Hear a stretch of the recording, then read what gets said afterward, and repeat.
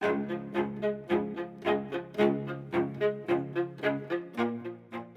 Alachkar started the first neuroscience research lab in Syria.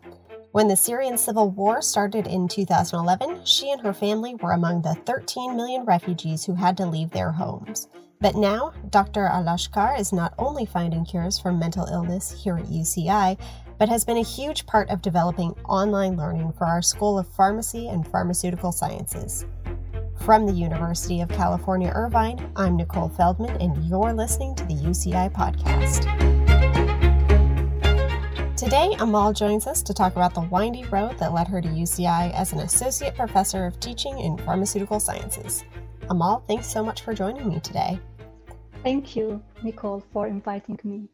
So I feel like, you've been pretty busy these last few years since you got to UCI. You have a ton of great research projects working on treating psychiatric disorders. You've created UCI's first online master's program in pharmacology, and you did all of this while you and your family were adjusting to life in a new country, which is just so impressive to me. So I'm sure we could spend our whole time talking about how you managed to do it all, but first I want to make sure our listeners understand what it is that you do. So you're a neuroscientist, and your work focuses on psychiatric disorders like autism, Parkinson's disease, schizophrenia, and depression. So that's quite the mouthful. Help us break down what exactly it is that you do and what the goal of your research is. In my research, I focus on understanding behavior in health and disease. We are trying to understand the brain circuits, how regions of the brain are connected to control specific behaviors such as social behavior, memory, emotions, anxiety, and maternal behaviors. I also study what happens when things go wrong in the brain, and then we have the psychiatric disorders such as schizophrenia, depression, anxiety. It is interesting that there are a lot of symptoms that are overlapping between different disorders, and for me it is important to understand the mechanism of these behaviors, and maybe then we can find better treatments for different psychiatric disorders. So while I'm interested very much in understanding schizophrenia, I find that some symptoms such as social deficits or social impairment is a symptom that is prevalent in schizophrenia, but also we see it in autism. So if we could understand the social behavior, what are the regions, what are the chemicals in the brain that are involved in social behavior, then maybe we can find treatment not only for schizophrenia, but also for autism. That's so interesting. And I know the findings in some of your latest research have actually made you question whether perhaps schizophrenia, autism, and Alzheimer's could even be the same disease. So we'll link to more information about that in the comments. But for now, I'd like to talk about your road to UCI because it hasn't been a particularly straight one. So before you came to the US, you actually started the first neuroscience research lab in Syria. Tell us about that. What were you working on there? The importance of this lab comes from the setting where many of the conditions that are essential for any successful implementation of research indeed are absent, such as absence of awareness of the research importance, awareness of mental disorders. So this research lab is neuroscience lab.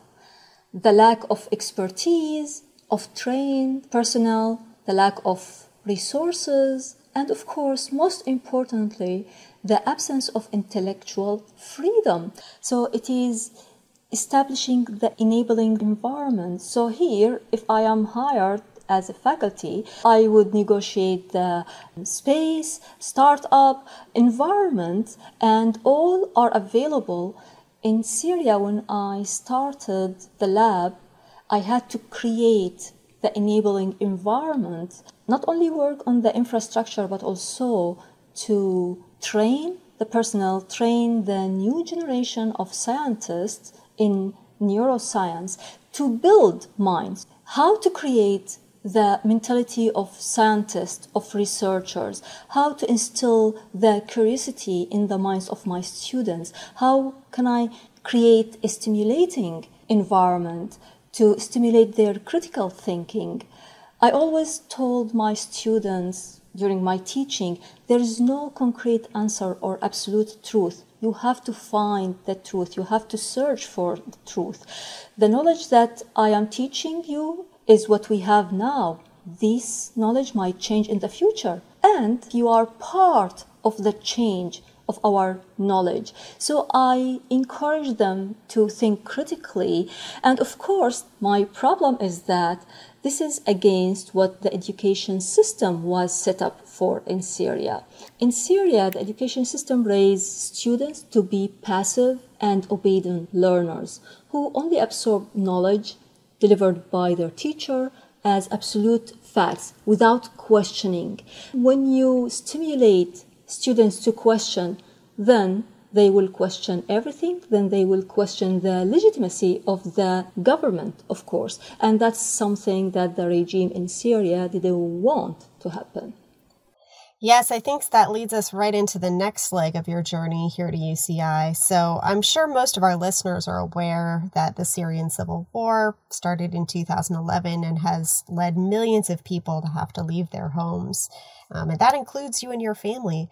So tell us about leaving the University of Aleppo and how you ended up in the U.S. So my journey, like the journey of many other Syrian scholars, tells the story of determined and perseverant Syrian scholars who struggle to overcome significant barriers that stand between them and their goals under extraordinary conditions. So when the peaceful uprising or revolution, as I like to call it, began in Syria during the Arab Spring in 2011, I was among the faculty who supported the student movement, demanding dignity, freedom of speech, justice, equity for all Syrians, because their cause is my cause. Their demands are my demands. However, speaking out put my research, my life, and my family's life in danger. I was threatened by the secret police, and I was about indeed to be arrested for speaking out and supporting the peaceful revolution. Luckily, I was awarded a Hubert Humphrey Fellowship, which enabled me to come to Penn State University for 10 months. I was hoping that by the end of this fellowship, I would go back to my country to harvest the fruit of establishing my lab and to use my knowledge and the experience that I gained during the fellowship to reform the education system in Syria. However, by the end of the fellowship, I realized that indeed my trip was one way and that it was impossible for me to go back to my country. So that means starting a new journey to establish my life and my career in exile. I received a Scholar Rescue Fund fellowship by the Institute of International Education, which enabled me to come to UCI through a matching fund. And Dr. Olivier Chivelli was the chair of the Department of Pharmacology, and he helped me coming to the UCI. He provided and is still providing infinite support to me until this moment. For sure. So that's quite the journey. And we're, of course, so glad that you ended that journey here at UCI.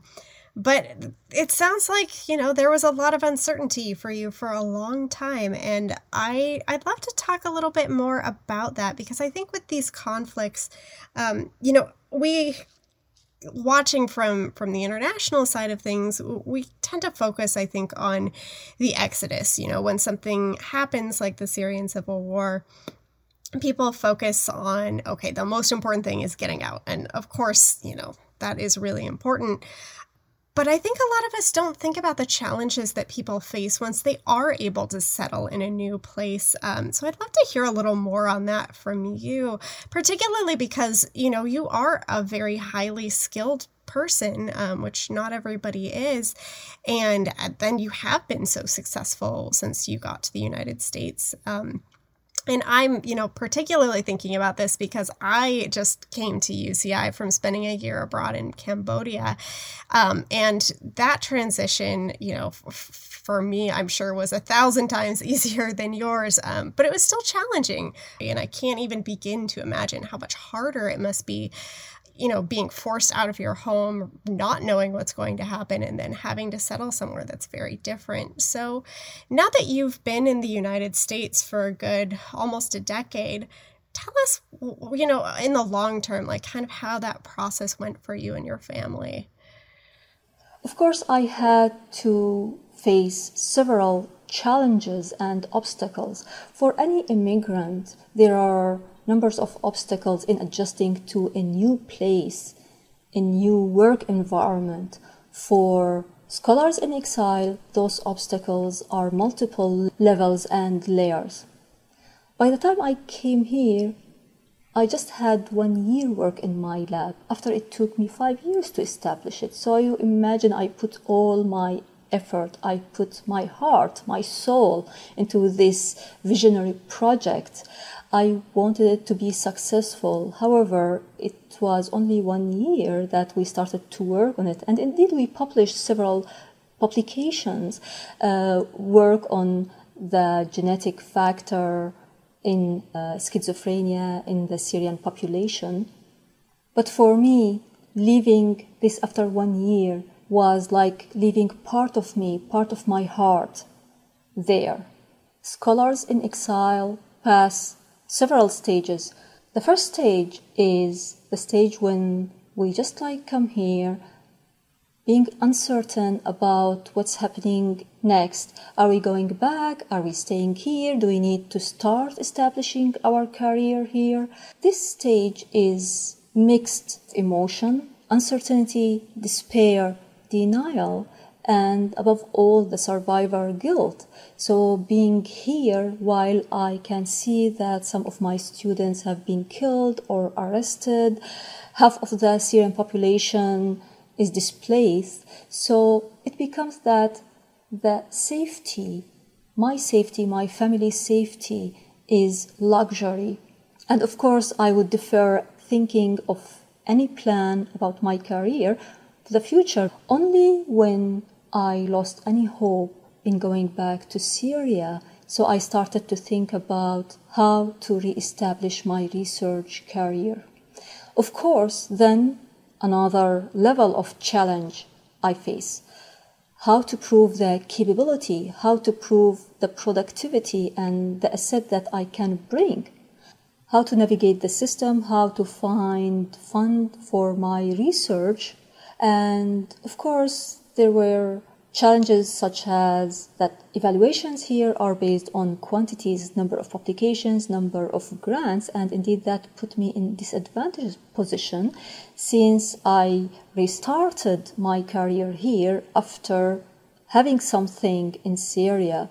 So it took me 5 years to establish this lab.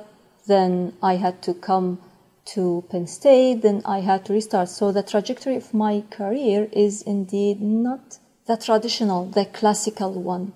Also, I found that there is a lot of prejudice about evaluating the work or a person who is coming from countries such as Syria. And that's why I feel there should be more qualitative methods to evaluate people, to evaluate the work of people, rather than just counting the number of publications or how much money this faculty or that bring.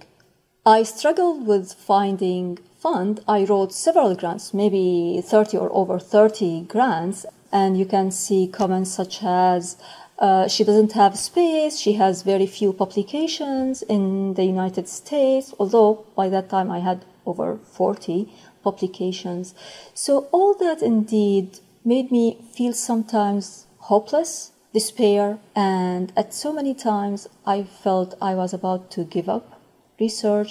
Of course, during this hard time, there was Olivier Chevalier, who was supportive from the first day I arrived at UCI, and he is still providing his infinite support.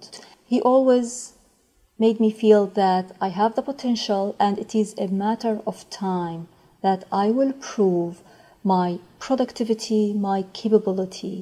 So we work together.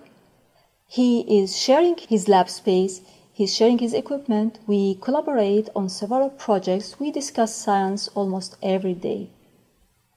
So it was until 2018 when I was granted a position as Associate Professor of Teaching in the Department of Pharmaceutical Sciences.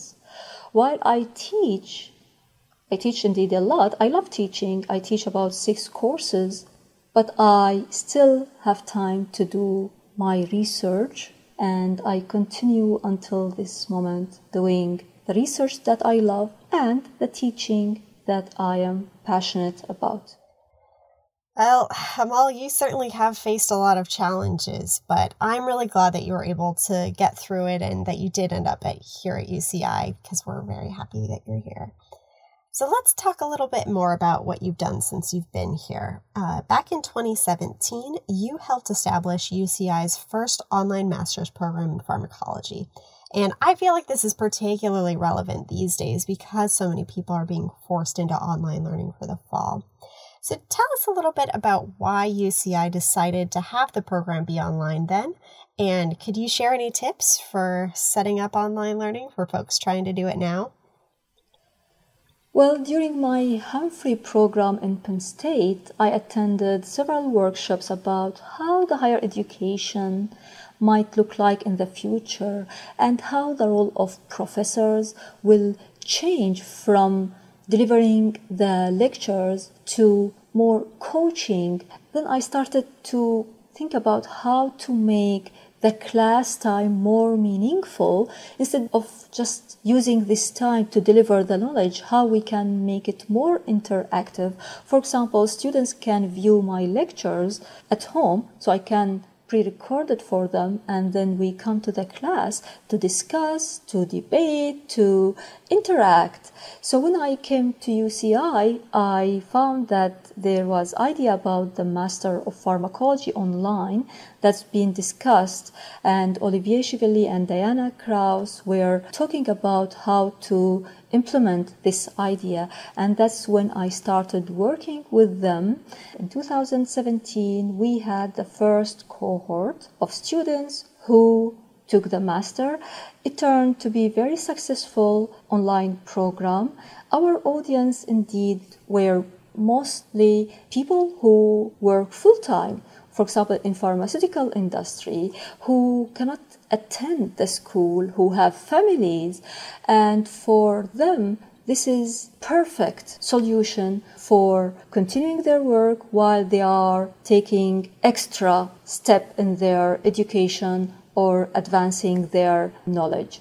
There was always question about, well, the online programs lack the interaction, and we tried to solve this by creating channels among students and professors. And you would be really amazed that we have orientation week. We invite students to come in the beginning of the program, and then in the first day you see everyone is sitting by him or herself. By the end of the week, they speak with each other, they already exchange their contact information, and most importantly, they already created their channel for communication with each other, and they have this channel for the whole 2 years and even after they graduate. And it's interesting that in the second year they start to communicate with the alumni and add them to this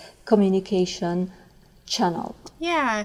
Did you set up opportunities for them to connect, or did they just kind of work it out on their own?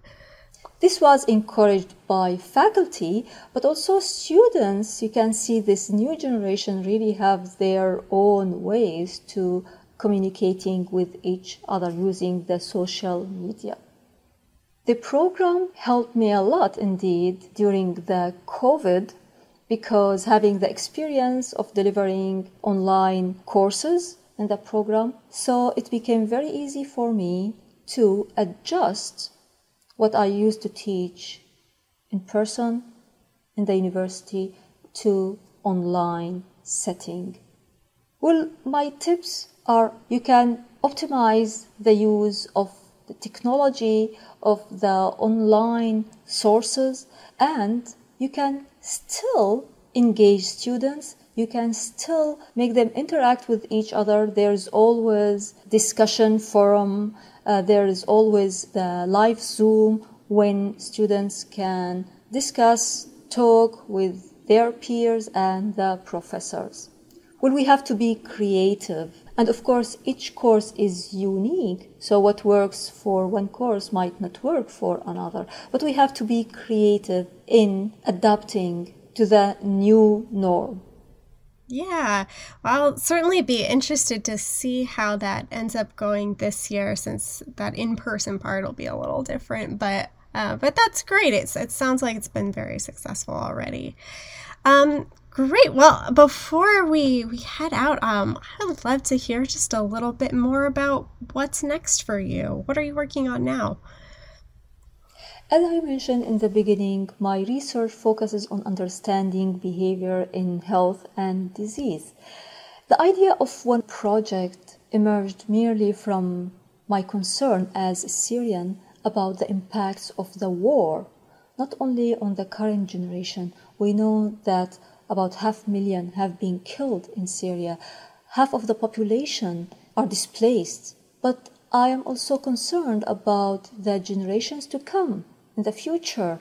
So we know the impacts of stress during pregnancy on the offspring. We have examples from the Dutch famine during the Second World War, when scientists found an increasing rate of mental illness in the offspring of mothers who were pregnant during the hunger period, during the Nazi invasion of Netherlands.